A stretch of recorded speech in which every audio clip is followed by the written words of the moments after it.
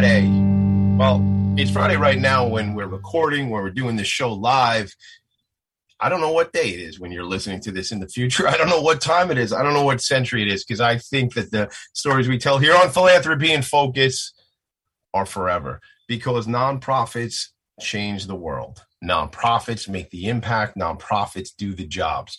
If it wasn't for the nonprofit sector, I tell you this every single week, and I tell you this even I just tell people in my own world that if it wasn't for the nonprofits, who does this work? It doesn't get done. That's just a matter of fact. 74 episodes into this, I'm bold enough to tell you that. A bunch of episodes back, I might have said, well, but who am I offending? Am I going to offend people? No, this is the sector that changes the world. This is the sector that clothes those who need clothes. This is the sector that feeds those who are food insecure. This is the sector that serves those with intellectual developmental disabilities and provides healthcare to those who need it and have no other access. Nonprofits change our world. I'm your boy. I'm fired up today. Obviously, you can hear it in my voice already. I'm fired up for nonprofits. I'm fired up because I am the nonprofit sector connector. So what the heck does that mean? Well, let me tell you, all week long, I've been spending time with nonprofit leaders. Today, with Charles Evdos from Rise Life Services is a culmination of that. But even after I leave here today, I'm going out to scoop Italian ices at the Waterfront Center, thanks to my dad. Ralph's Ices out in Huntington. Charles, we'll talk about that, because if we got to get some ices out to Riverhead, we'll get it. I got enough ice cubes. I got enough coolers. We'll get them out to Riverhead. But, yesterday I had one of the interviews with a semifinalist for the New York City Imagine Awards, the same on Wednesday, and one later this afternoon at 4:30 after I scooped the Italian ices. I tell you all of that because it just reflects the passion I have for this sector. Where do we do this show from? Well, got to tell that cute joke. I'm in my attic. I came up 2 flights from the kitchen and I forgot one of my water cups. I had to go back down 2 flights to the kitchen and then come up to the attic again. But I caught my breath and I'm relaxed again and we're ready to get rolling. So every week we do the show. We've been doing this show since January of 2021. And I give you this promise. As long as I am able to bring people on this program to tell their story and help them amplify their message, well, then you'll get me here. Philanthropy in Focus is the name of the show. Tommy D is the name of the guy. Every week we do this. Charles Evdos, my friend, we've hung out together. I've been down in Atlantic City. I remember one time we had a whole bunch of seafood when we were down in Atlantic City for one of those wine tastings and what. I don't drink the wine, but I like to eat the seafood when we were down there. I'm glad to have you here. This is a special opportunity for you to come on the show to tell the story. I know when we talked earlier this week, I always tell folks, I want you to tell your story, your background, and then I want you to tell the programs that the organization is doing and the impact. But your story is not one that started out in nonprofit, right? You don't come from like always being in the nonprofit sector. You come from journalism and business, and there's a grander story there. And I want you to share with the folks today how we get from the business world and why, what was the why that pulled you into serving the nonprofit sector. Before we do that, I just want to read Charles Evdos is the executive director of Rise Life Services, which is an aid to the developmentally disabled company. This organization was established in 1980 and has 32 residential facilities, 2 without walls, day programs for their participants, and an ever evolving array of programs to serve not only their participants, but to serve the community at large out on the east end of Long Island. Charles, how are you? Welcome to my show. Welcome to the attic. What's up? Good morning, Tommy. Glad to be on the show. I love your energy. This field requires caring individuals like yourself, and it's beautiful to see that. And I really thank you for being on the show. I want to get the message out there. Absolutely. It's funny. I just grabbed this cup of water, and ironically, it's a cup from Rise in Spirit, which we will talk about. Rise Life Services plus the Spirit of Huntington. We'll talk about that. We will get into that. So tell me your story, Charles. I want to know your background, what brings you to this. I have questions about development, because I know from a legacy perspective and having people leave money in their wills to organizations, I've seen you have those conversations. So, but tell me how this all started for you. Well, I've been in business for over 50 years. I started off at the Daily News as a copy boy going through college. And to my surprise, I knew very little bit about journalism. My writing skills weren't that great. But I met this individual called Chili Allen. He had one deformed arm, and he was he would always curse at the editors, the reporters and stuff, but we became friends, and he taught me journalism. And before I know it, I became a copy desk clerk. I became an editorial assistant. When I got my CPA from Pace College, they promoted me to, well, I was a reporter, then they promoted me to a financial analyst and then a budget manager. So I worked my way up to the Daily News, and it was a lot of fun. And what happened with the Daily News, unfortunately, back in 1980, when the Tribune Company was trying to sell the paper, they came back and said, hey, look, if we can't sell the paper, we're going to close it. I went to the publisher, Bob Hunt, at the time and said, Bob, you know what? There's 4 million circulation out there. What are you, nuts? You're going to just throw that away? And I said, would you mind if I seek out investors to start my own newspaper? He said, sure, no problem. Never thinking that I would get background, getting people to back me up. But to his surprise, what I was able to do, I used to do tax returns for Kay Gardella, Jimmy Breslin, Ed Sullivan, and I went to all the top reporters and said, look, if the news can't sell it, they're going to close it. I'm going to give you a 10-year contract, pay you the same amount of money, but I'd like you to work for me. I took those contracts. I met with Donald Trump, Tom Carvel, Bob Abelknap from his father invented the aerosol spray can, President Nixon, and a few others, and got $200 million worth of backing, contingent upon the news closing. I invested quite a bit of money also into this project. But what happened was, unfortunately, the Daily News, Bob Hunt at the time came to me and said, Charlie, why don't you buy the paper? And I said, Bob, you have 5,000 employees. The unions are killing the paper. Yeah. I can produce the same paper with 300 employees. Why would I, in my right mind, buy the paper? Right. I said, if you're gonna not be able to sell it and close it, I'm going to start the paper. And I had everything in place, ready to go. The Daily News came back to me and said, Charlie, you have to stop what you're doing or quit. I said, I guess I'm going to have to quit. And unfortunately, what happened, the Daily News sold their property on 220 East 42nd Street and sold it for like $320 million and kept the paper going. So they were able to keep going because they had liquidated. Yeah. But it was a great experience. Wow. It really got my business brain going. So does that, that's like, had you done anything similar to that in the past, or this was like this? Because that's a big growth experience there. No, I never did. I guess my being at Pace College, which really taught you about business, really helped me grow. No question. That's incredible. Tom Carvel. I mean, listen, I love, Wednesdays at Carvel. If you're not on Long Island and you don't know what that means, it means that you get 2 Sundays for the price of 1, which when you have 4 kids is a good thing to be able to do.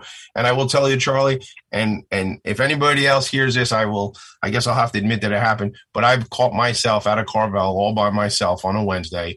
And, you get 2 and you got to, I say, can you hang on to 1? Let me eat this one in the car. I'll come back in about 15, 20 minutes and I'll eat the second Sunday. But that's a whole nother problem for another show, for another day. But soft ice cream from Carvel is a good thing. So, yeah, so that doesn't happen. That doesn't go through, but you learn so much, which obviously has carried you through in so many other aspects of your life. So tell me about that. Well, I was at the Daily News for about 13 years. When I was at the Daily News, I got involved with gas stations. And what happened was my brother-in-law, George, got in trouble with sales tax. He owed $750,000. And this is back in, now, I think it was 72, 73. And that's a lot of money now, if I'm not mistaken, and I'm not a CPA, but I grew up working at ADP. That and payroll tax, that's not your money. They don't want to hear that you don't have that. That's you're collecting that money that is not yours, right? They don't that's trustee tax. Is that how they say it, right? Like you're just gathering the dough. What do you mean you don't have my $750,000? Unfortunately, he had a gambling problem. Oh. And he spent the money. And he said, Charlie, can you look into the case for me? I said, George, I looked into it already. Your accountant yourself did nothing over that period of time with sales tax. You ignored them. Technically, I'll bail you out, but let me see what I can do. And fortunately, my Daily News experience, I knew State Senator Warren Anderson, who was in charge of Finance Committee. I said, Warren, can you open this case for me again? And he did. And we settled for $50,000. Wow. Whew. And unfortunately, George didn't have the money. I gave him the money to get him out. out of that disaster. And so I got into the gas station business. And all of a sudden, we had the gas shortage. I made my money back within basically a 3 to 4 week period. So I said, this is a great business. I'm going to open up some more gas stations. And I did. You did? How many did you get to? I had 5 altogether. Wow. Where about? In the city or in Long Island? Well, mainly in Huntington. I had owned all the Sunoco's in Huntington. Oh, no kidding. And one in Astoria. Okay. You know, being Greek. Well, if you didn't have some kind of business in Astoria, being Greek, I don't know what, we'd have to talk right. about that. It wasn't a diner or anything like that. No. But my nickname when I had the gas, they used to call me Charlie Sunoco. Charlie Sunoco. Because I owned all the Sunoco stations in Huntington. But it was a good experience. I also opened up other businesses, and I sold everything, and then decided, you know what? There's something I have to do.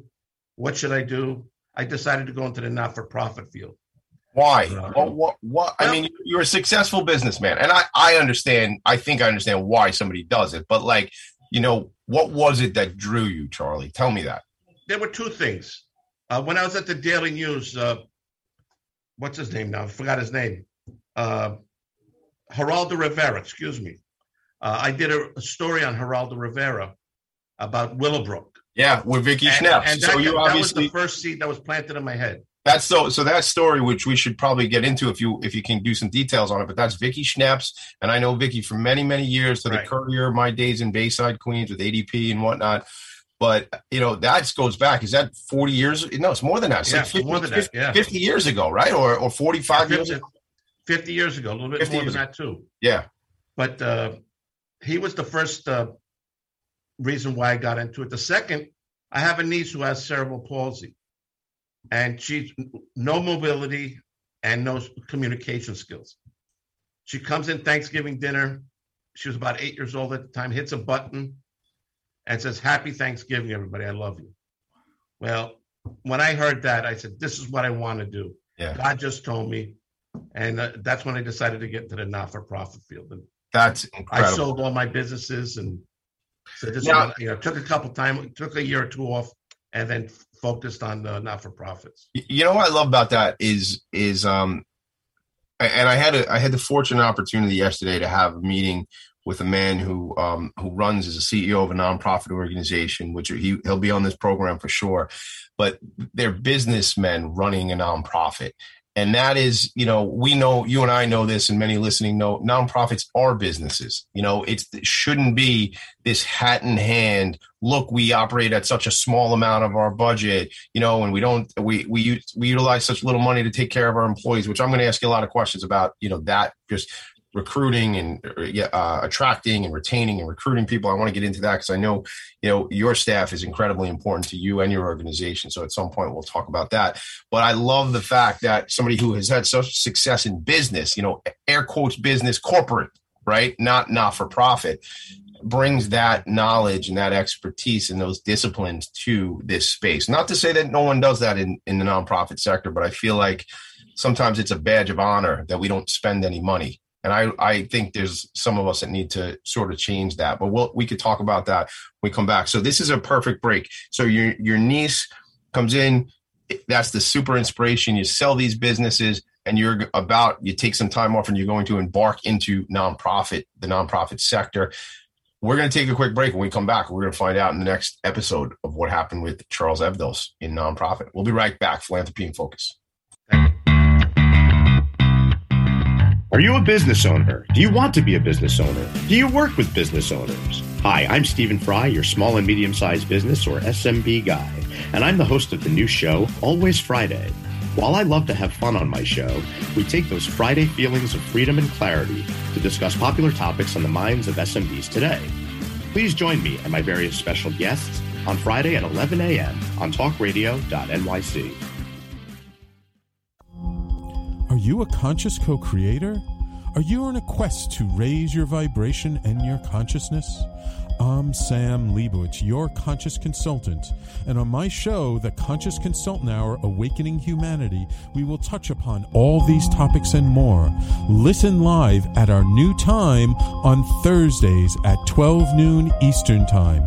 That's The Conscious Consultant Hour, Awakening Humanity, Thursdays 12 noon on talkradio.nyc.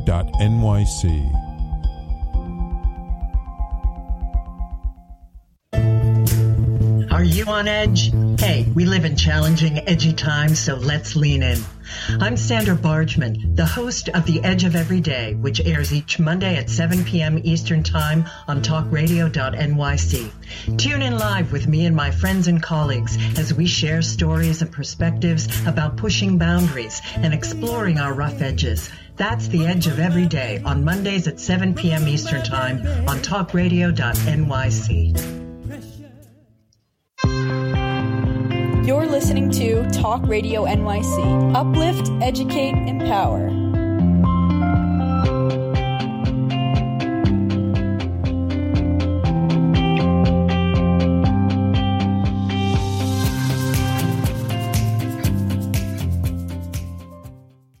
Nonprofits need connections to move in good directions. So cut through all the static. Join Tommy in his attic. Each week on this program, we do a lot of things, but specifically there's two things we focus on. I bring a leader of a nonprofit on to help them tell their story and amplify the message of that organization, amplify the importance of the work they're doing, the impact they're making, the programs, and then always towards the end of our program, what do they need, who do they want to connect with, and how can you all and me together help them? Charles, you have this, I'll call it an epiphany, and I like to say epiphany because it's the, January 6th, a little Christmas, that's my birthday, so I like to say that word epiphany, plus it's a fun word. So you have this epiphany, it's a total life change. You're going to go in a different direction. Tell us about that. Where do you go? When do you first make that foray into nonprofit? Well, my specialty was restructuring reorganizations, and I joined Lake Grove School as their business manager, helped them grow and got them to the level they needed to be. I then joined Apple, which is a drug treatment program, and they were in bankruptcy. And I was able to help them get out of bankruptcy and got them to merge with Phoenix House, which enabled them to really meet the demand of the substance abuse, period. And it's a shame what happened there. When Apple was started, they used to have a person was in treatment for a year. And then New York State, to save money, cut it back to 90 days, which was a stupid mistake on New York State's part. And I think that's what leads to a lot of their problems today, with a lot of these kids taking the different drugs out there and dying. It's sad. It really is. Yeah. And then I went on to Head Start, became the deputy director. My next big step was cerebral palsy in Nassau County. Yeah. Was supposed to stay for 5 years, stayed 14. And at CP Nassau, you were there 14 years. So that's sort of when I became aware of you because, my business partner and very close friend, Ed Probst, was originally just on the foundation board, is now on the foundation board and the board. So, Ed and you had developed a relationship. At CP, you were in a development role mainly, right? Is that accurate or not always? That's correct. When I went for the interview, Bob McGuire, who's the executive director at CP Nassau, he wanted me to be their CFO. And I said, no, I don't want to do that. I want to do fundraising. Being the CFO, you have to be the bad guy all the time. I want to be the good guy for a change. And I took the job, and we did great over that 14-year period. We started an endowment. We built it up. we were doing about 11 to 12 events a year. And it was a lot of fun. And it was a good experience for me for fundraising. And again, my business background really helped me generate the funds that CP Nassau needed to grow and to cover a lot of their expenses. Yeah. I love the fact that, you go over there. Were you interviewing for the CFO role, or you went over there as the fundraising in your mind? No, I went over there for the director of development. That's why you were there. Okay. Yeah. And Bob McGuire wanted me to interview for the CFO. And I said, you ask me one more time, I'm leaving. I really wanted to do the director of development. The money wasn't the issue for me.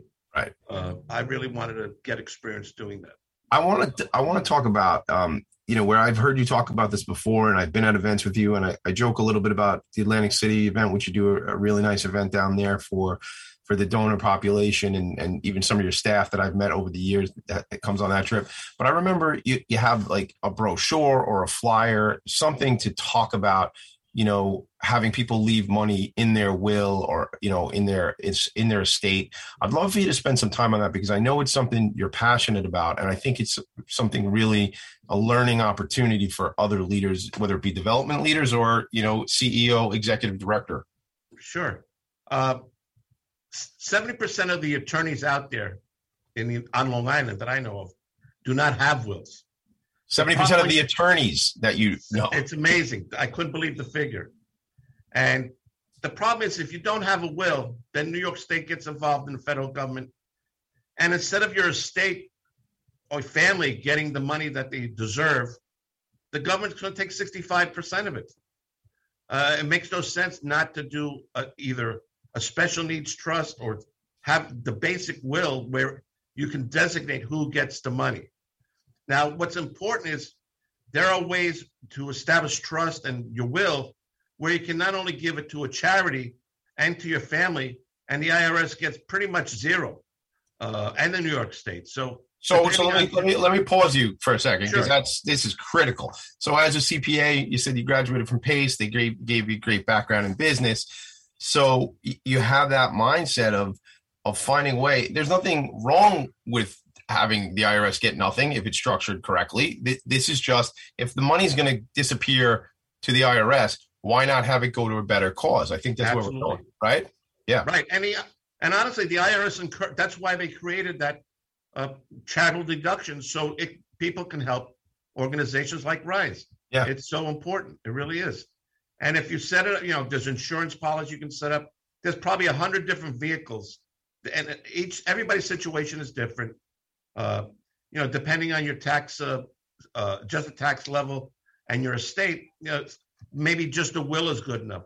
But if you go over a certain $6 million and you have a big estate, you don't want the government taking most of it. Mm-hmm, mm-hmm. So it's That's great. That's such a good opportunity for organizations to learn about. Charles, I want you to tell me about this organization. You've been there 6 years already? Is that what you said? I'm sorry, Tom, repeat that. You're at RISE now for 6 years already? About 6 years, correct. That went fast. I apologize. I have the Long Island Railroad. Maybe that's why you couldn't hear me. The railroad, and living here on Long Island, it basically wherever you live, you're going to hear the railroad because it's sort of everywhere. But the attic is right next to the train station, and some folks give me a hard time and they think the attic is at the train station, but it's pretty close. It's close, but it's not. I thought you had a horn in your office. No. And they've been doing some signal, signal work. They up and down like around 1 o'clock in the afternoon. They've been testing this thing out. It's got worse than ever. I remember, I'll tell you one quick anecdote. Man, John, who sold us the house here, I looked over and I go, wow, the railroad's right there. That's pretty close. It's about a block and a half from my home. I'm a salesman, Charlie. I would bring you into the tribe of salespeople as well. Cause and I say, I love salespeople. I think we're great. And he goes, nah, Tommy, you'll never hear that train. And I never did because I was never home. And then a pandemic happened, and now I always hear the train. So he must have known how hard it was to get me out here to look at the house. He knew I'd never be around, but I always hear the train now. Anyway, let's go back to this. 6 years at RISE. I want to know what are the programs and the impact that the organization is making, but I want to hear it when you see the faces of the individuals that you work with. And as you and I may have talked about, my cousin Linda passed away about 9 years ago, and Linda had intellectual and developmental disabilities, special needs, as we used to say. And there's a foundation in my cousin's memory, the Lindy Lou Foundation. And my cousins put this foundation together, and I serve as the big mouth who helps hand out some of the money. That's kind of my role on the board of that organization. I feel that over the years, you talk about Willowbrook and sort of the tragic way that individuals with either mental health issues or intellectual and developmental disabilities were treated or were provided or not provided services that were necessary. I feel in a lot of ways, as we sit here as 2022, that we've evolved and we've become more mindful of doing what is appropriate and how we should serve these individuals. your organization does an incredible job of taking care of folks, whether it be on the residential side or the DAHAB side or the without wall side. Tell me about that, and tell me about the impact that the organization makes. Well, if you think back to the Willowbrook days, when New York State decided to disband those psychiatric centers, they were supposed to take those dollars saved from those institutions and reinvest it in facilities like RISE throughout New York State. It was great the first 10 years, 15 years, whatever it was. They were investing the dollars that needed to be running the operations. Unfortunately, what happened was when Governor Cuomo became governor of New York State, our agencies received no COLA, no increase for 12 years. Wow. Now, over that period of time, agencies started hurting. And I believe Cuomo's goal was to close agencies or have them merge. There was no add-on of additional housing. People were aging out. It was just a shame the way things were done. I think the pandemic really opened up people's eyes because our employees, our direct care workers, are essential employees. And it was made very clear when when somebody in one of our sites got the coronavirus, we had to shut down that operation, and those staff would have to stay there for a week to 2 weeks taking care of those individuals. The problem is in this field, the direct care worker makes $15 to $16 an hour. Yeah, let's talk about it. Let's talk about that, Charlie, because I got to be honest, I'm kind of pissed off about that. That's actually a fact of life, because this something is, and you and I are on the same side of this argument, but let's talk about this, because how is that okay? And I was at an event for an organization. I won't mention the organization by name, but I was at an event earlier this week. Big organization here on Long Island that you and I are aware of that serves the same population that you serve. Thousands of employees.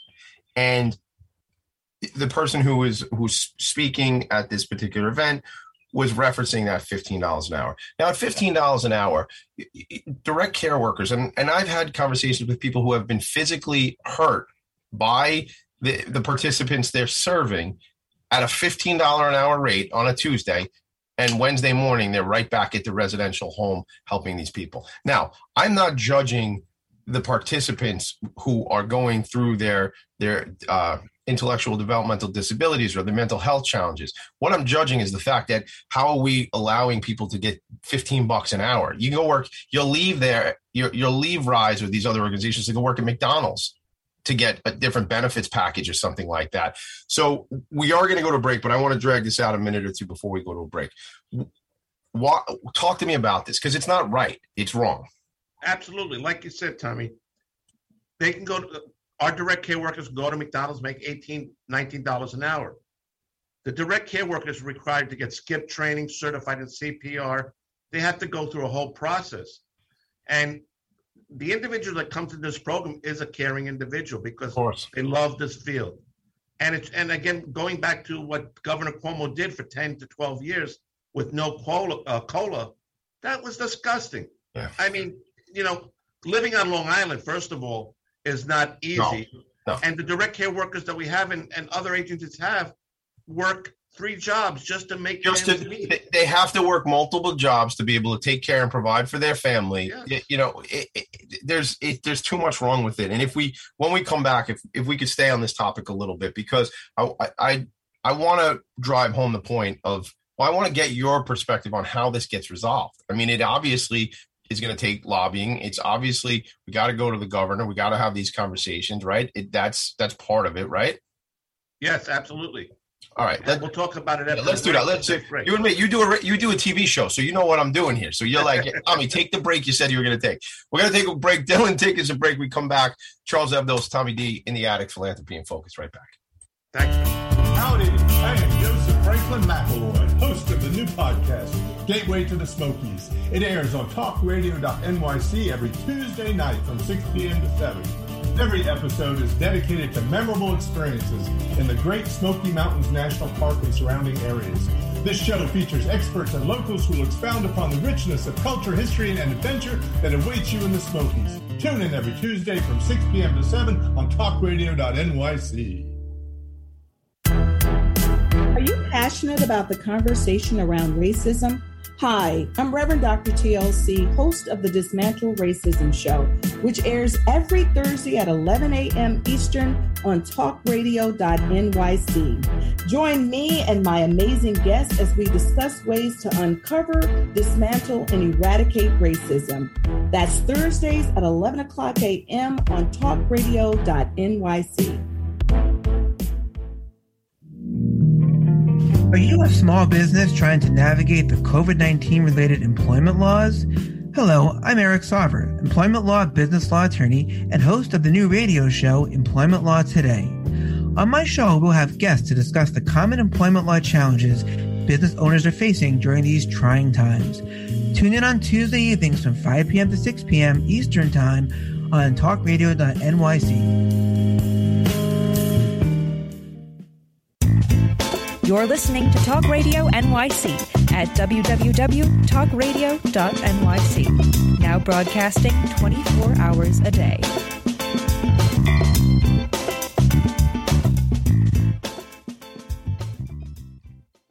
Nonprofits need connections to move in good directions.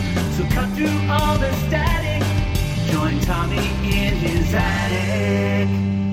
And we are back. All right, Charles, we're both disappointed in the way that the dollars are allocated for staff in an organization like yours, but it's not. It goes across the nonprofit sector, but it's certainly in the direct care workers, whether it be in mental health or in IDD. I always try to fill out the acronyms for people: intellectual and developmental disabilities. So let's talk about that, Charles. From as an organization of the size of yours and the coalitions and the alliances, what does that look like to try and improve these situations? Well, Tom, what really annoys me with New York State is that their same type of facility, the direct care worker makes anywhere from $22 to $25 an hour. They get full hospitalization, they get a pension plan, and we can do it cheaper and better. And to me, it's discriminatory. So, let me get clarity on that. So you mean if New York State employees who are doing similar work? Right. Is that okay? Okay. Yes, absolutely. And it's not right. And really, the alliances that have gotten together are fighting the state. And I think the pandemic made New York State realize, you know what, we have to do something. These are essential employees.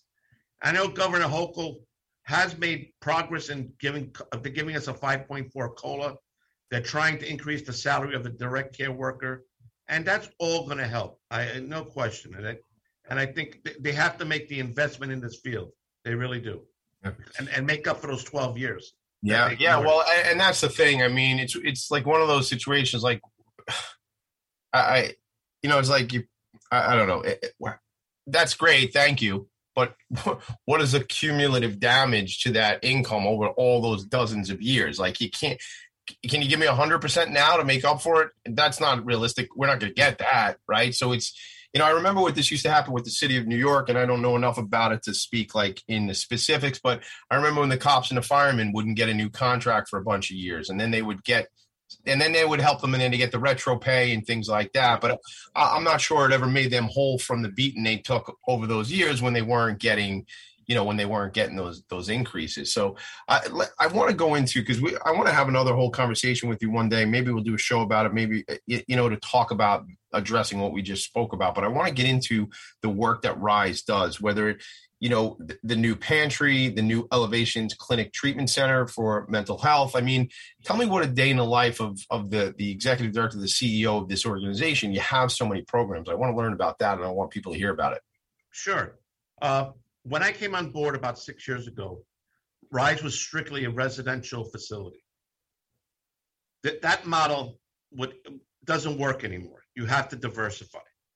And if we would have stayed as a residential facility, we would have closed, or we would have had to merge with another agency. So I began looking at where can we make the diversification work. And we looked at a No Walls program, which was an adult program. We opened it up the demand was unbelievable for it. So we decided to open up another one. Then we found out we opened up 2 food pantries because the need of the homeless and people starving on Long Island had gone up 300%. During the pandemic. During the pandemic. And it's still bad. Let me ask you, I want to talk about the hunger and homelessness, but I want to go back for a second because I don't think enough people realize the demand you say for the without walls is because of the aging out, the scenario of aging out. Can you speak to that a little bit so people know what I mean by aging out? Basically, anybody turning 21 and over ages out. And what happens is New York State's encouraging families to have their child or guardian, or whatever it may be, stay at home. Now, picture a child that's 21 years old sitting in front of a TV all day. I mean, first of all, their quality of life stinks. Yeah. And the purpose of the No Walls program is to get the individual out into the community and offering services that they can go to and improve their quality. Mm-hmm. That's why, to me, the No Walls program was a no-brainer, because we can provide those services that were desperately needed for these individuals. The other part that stinks is that when somebody turns 21, okay, the father and mother can take care of the child, but when they get to be older, when parents get to be 70, 80, they can't take care of that child anymore. And the problem is New York State did not, we were talking about those reinvestment dollars. They stopped reinvesting dollars in adding more beds on Long Island and New York State. And there was a waiting list to find housing. It's not right. Again, it's changing, thank goodness. But that was part of the problem. And what we found with the No Walls program was so popular. We had the opportunity when we opened up with Spirit of Huntington, we did a collaboration. Yeah, let's tell me about that. And I do have the coffee mug. Shout out to Michael Katakis and Eric Price and the team over there, and Diane and everybody. I'm on the board of Spirit of Huntington. I feel like I'm on CNBC. Full disclosure, I'm on the board of the organization. So, so tell me what that opportunity. How did that happen?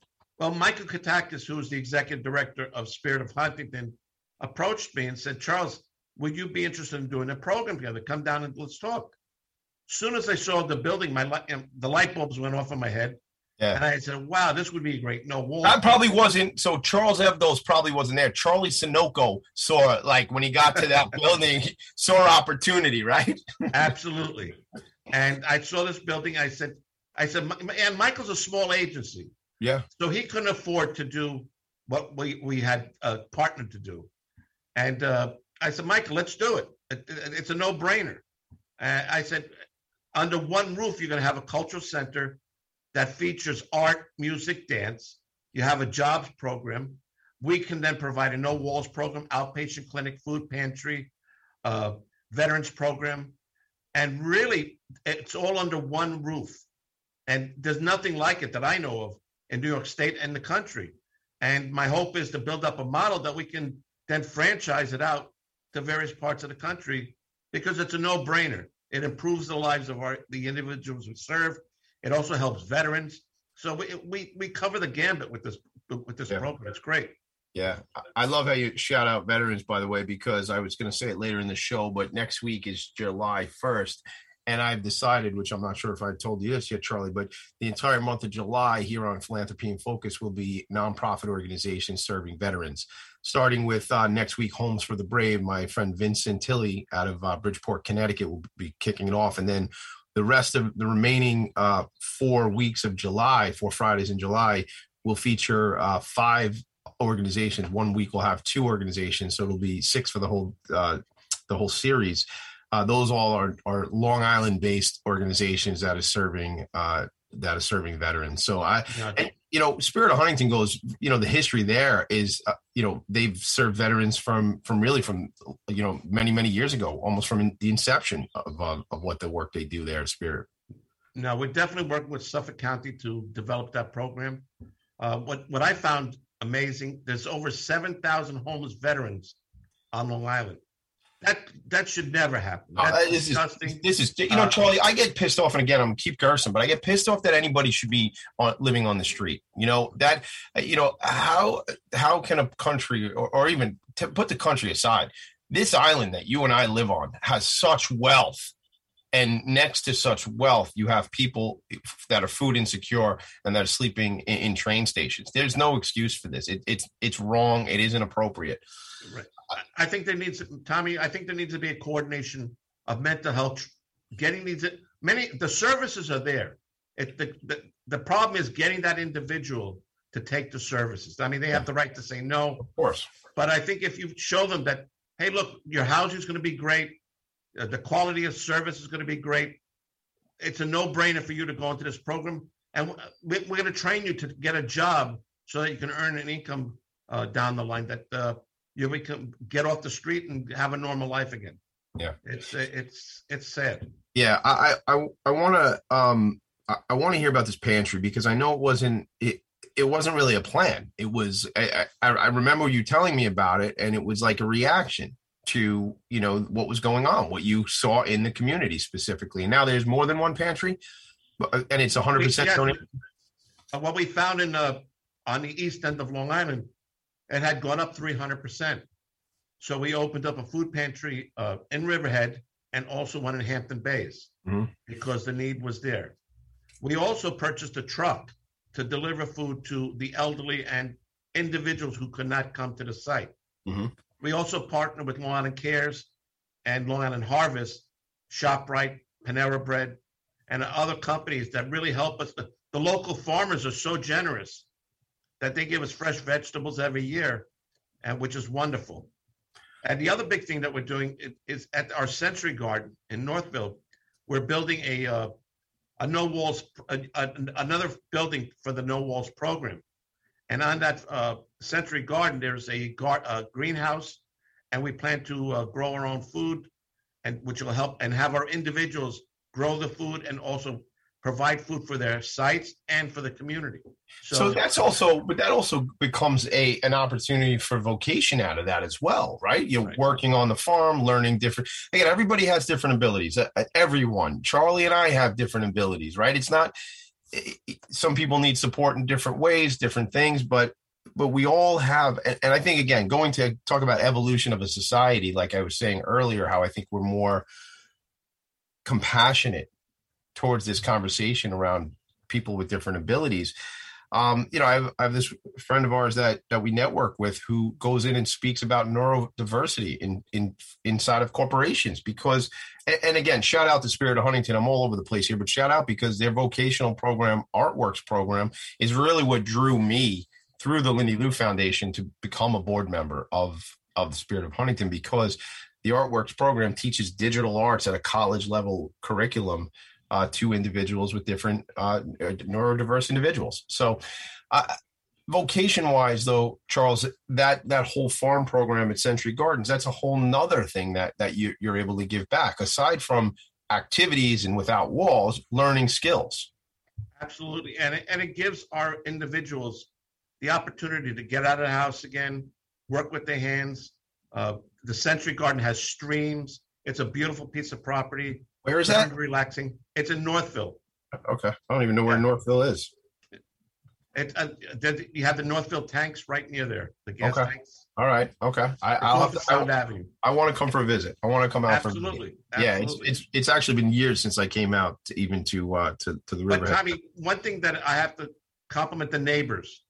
When we first decided to move the No Walls program there, whenever a not-for-profit opens up a house or a facility, all of a sudden NIMBY, right? Not in my backyard. Not in my neighborhood. Yeah. But we got the neighbors involved.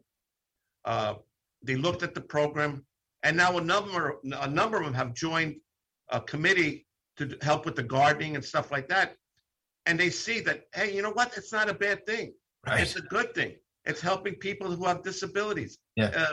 I'm very proud that these neighbors came to work with us and work as a team to make everybody's life better. Well, that's community, and that's what we're trying to drive home. And I think a lot of the theme from today is that community, that you were supporting the community with the pantry, and the community in then turn supports you as you're talking about. You know, I had John Kemp, former CEO, director of the Viscardi School, the Viscardi Center, who I'm sure you know John over the years, and obviously Viscardi. And, you know, maybe it's my own naivete, but I didn't realize the majority of people with a disability were not born with that disability. You know, I imagine many of the folks that you serve, you know, had a disability from an early age or from birth.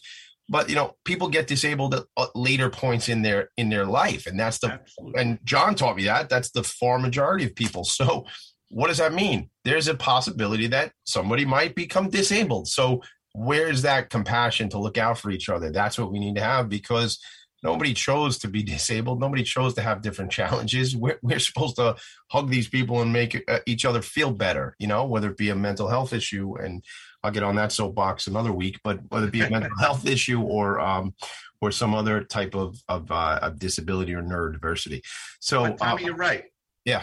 I mean, I know every family has somebody that's either disabled, had a stroke. You know, you get older, you run into those issues. It's going to happen to all of us eventually. If you stick around long enough, yeah. No question. Yeah, no question about it. So, all right, we're going to go to a quick break. When we come back, it's the final segment of the show, and it's where we're talking about, Charles, where I want to hear, talk to me about the future of the organization. Talk to me about, what do you need? Who do you want to connect with? I know somebody like you who's out there in the community. You're meeting people, you know people, you know, you come with business strategy and all that savvy of making connections. But, you know, you talk about Panera, you talk about Long Island Cares, Long Island Harvest. I'd like you to share with us where the organization's going and who maybe through our networks we can bring to support the organization. How's that sound? Sounds great. All right, we'll be right back. Hey everybody, it's Tommy D, the nonprofit sector connector, coming at you from my attic. Each week here on talkradio.nyc, I host the program Philanthropy in Focus. Nonprofits impact us each and every day, and it's my focus to help them amplify their message and tell their story. Listen each week at 10 a.m. Eastern Standard Time until 11 a.m. Eastern Standard Time, right here on talkradio.nyc. In a post-COVID world, you may have many unanswered questions regarding your health. Are you looking to live a healthier lifestyle? Do you have a desire to learn more about mental health and enhance your quality of life? Or do you just want to participate in self-understanding and awareness? I'm Frank R. Harrison, host of Frank About Health, and each Thursday, I will tackle these questions and work to enlighten you. Tune in every Thursday at 5 p.m. on talkradio.nyc, and I will be Frank About Health to advocate for all of us.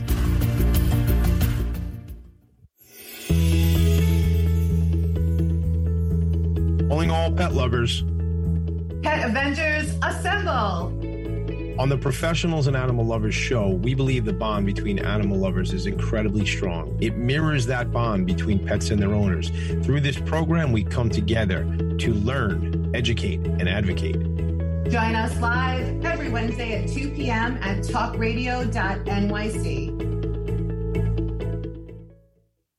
You're listening to Talk Radio NYC at www.talkradio.nyc. Now broadcasting 24 hours a day.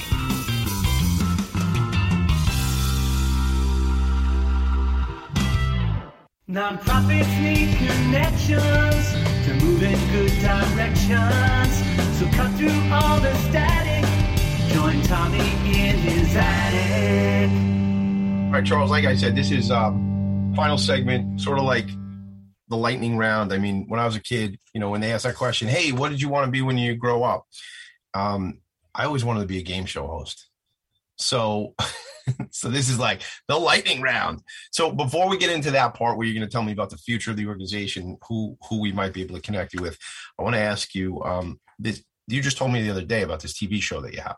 Can you, let's promote that. Tell people about it. Sure. It's Long Island Television. It's a cable station on the east end of Long Island.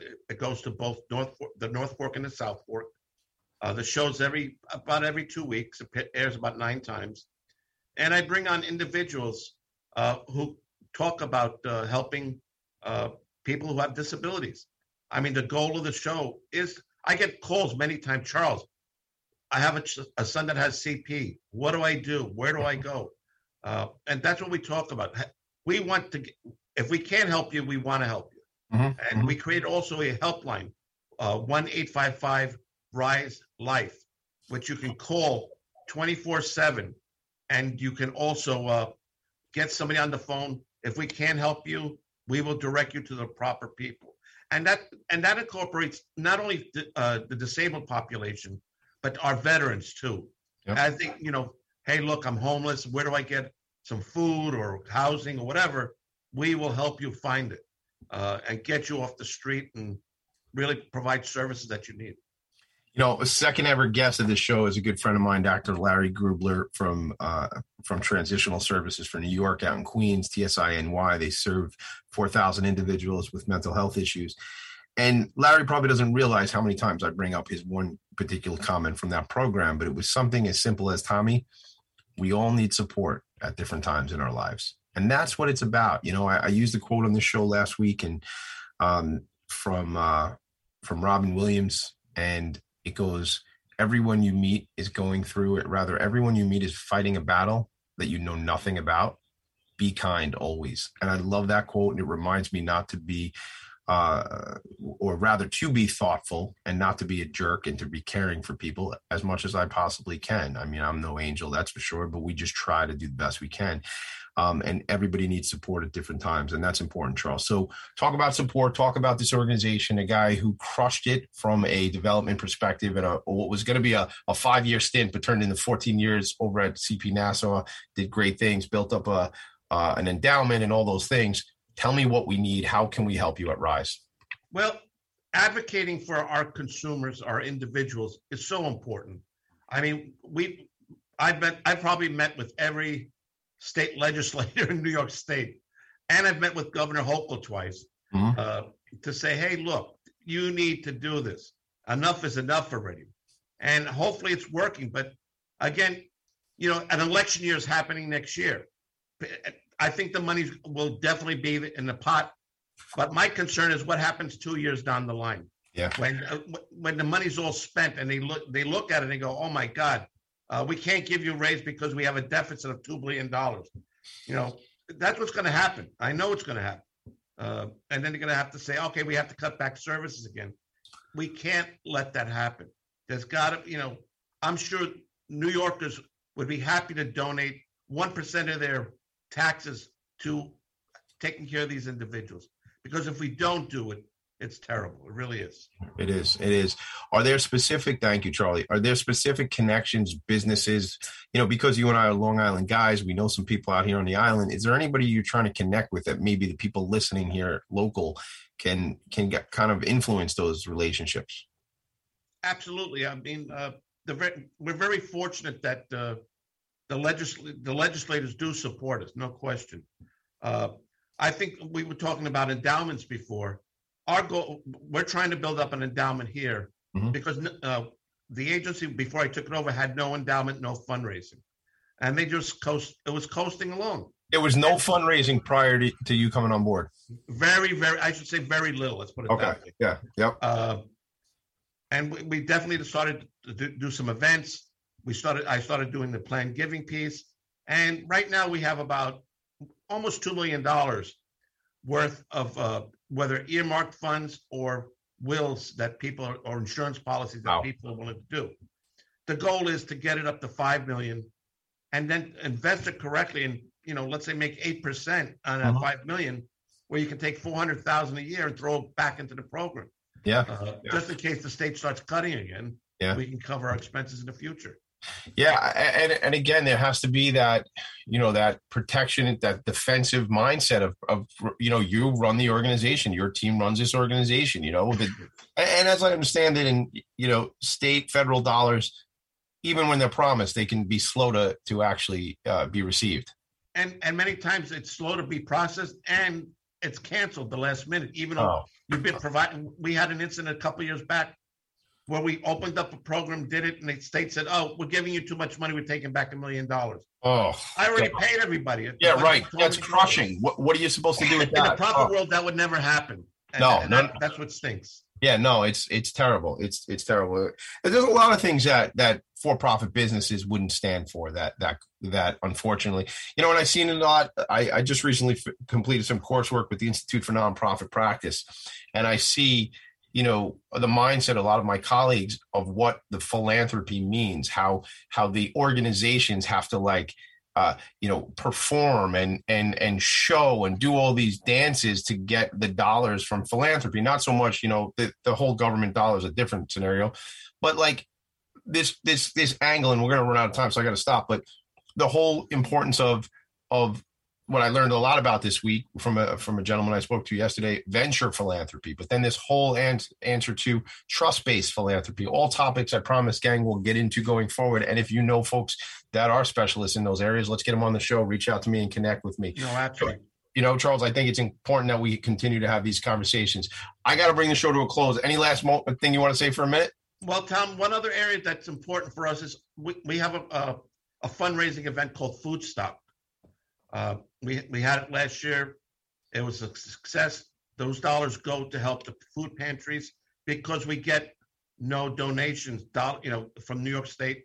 There's no funding from or the federal government, and we count on donations from individuals, corporations to help us fund that. So, when is that event? Tell us about that. It's going to be September 17th at the East Islip Marina, Bayside Clam Bar. There's going to be 4 or 5 different bands. I told you there was a theme with you and me. There's going to be seafood. It's the Bayside Clam Bar. And there's going to be bands? Yeah, it's probably going to be a country western theme this year. Last year we had a Beach Boy tribute band, a Beatles tribute band, and a James Taylor tribute band. And we had over 1,000 people attend. It was great. Is this on the website already? It will be shortly. All right. So we'll make sure, Charles, you and I will talk after the show. We'll get it out. Thank you for being here. Everybody, thanks for listening. Thanks for tuning in. Shout out to Mick Collins, Robert Rosner, and Tanya Dybel checking in on Facebook and listening in and texting me throughout the show. Next week, as I mentioned, starts off Veterans Month here on Philanthropy in Focus. Vince Santilli will be on the program representing Homes for the Brave. Their focus is, with an emphasis on veterans, we provide the housing and services necessary to help individuals experiencing homeless to return to a productive and meaningful life. Our veterans make the ultimate sacrifice in the times, and those who do come home to us are still in dire need of mental health support, housing, food, and things like that. And we need to address that. And that's why for the whole month of July, that's what we're going to be talking about on the show. Charles, have a great day. Thanks for being here. Thanks for being my friend. I appreciate you. Tommy, thank you. And you scored a TD. I did? A TD from TD. That's it. Very cool. Thanks so much, man. I see you soon. I appreciate everybody making a great day. Have a great weekend. See you later. Thank you, Tom. Bye.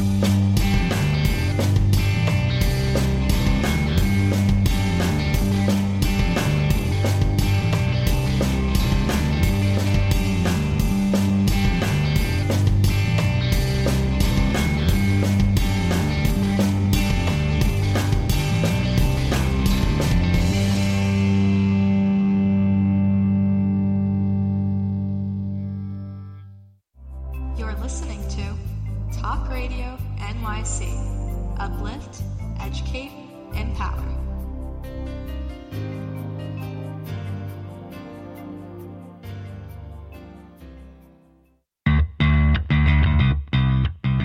Are you a business owner? Do you want to be a business owner? Do you work with business owners? Hi, I'm Stephen Fry, your small and medium-sized business, or SMB guy, and I'm the host of the new show, Always Friday. While I love to have fun on my show, we take those Friday feelings of freedom and clarity to discuss popular topics on the minds of SMBs today. Please join me and my various special guests on Friday at 11 a.m. on talkradio.nyc. Are you on edge? Hey, we live in challenging, edgy times, so let's lean in. I'm Sandra Bargman, the host of The Edge of Every Day, which airs each Monday at 7 p.m. Eastern Time on talkradio.nyc. Tune in live with me and my friends and colleagues as we share stories and perspectives about pushing boundaries and exploring our rough edges. That's The Edge of Every Day on Mondays at 7 p.m. Eastern Time on talkradio.nyc.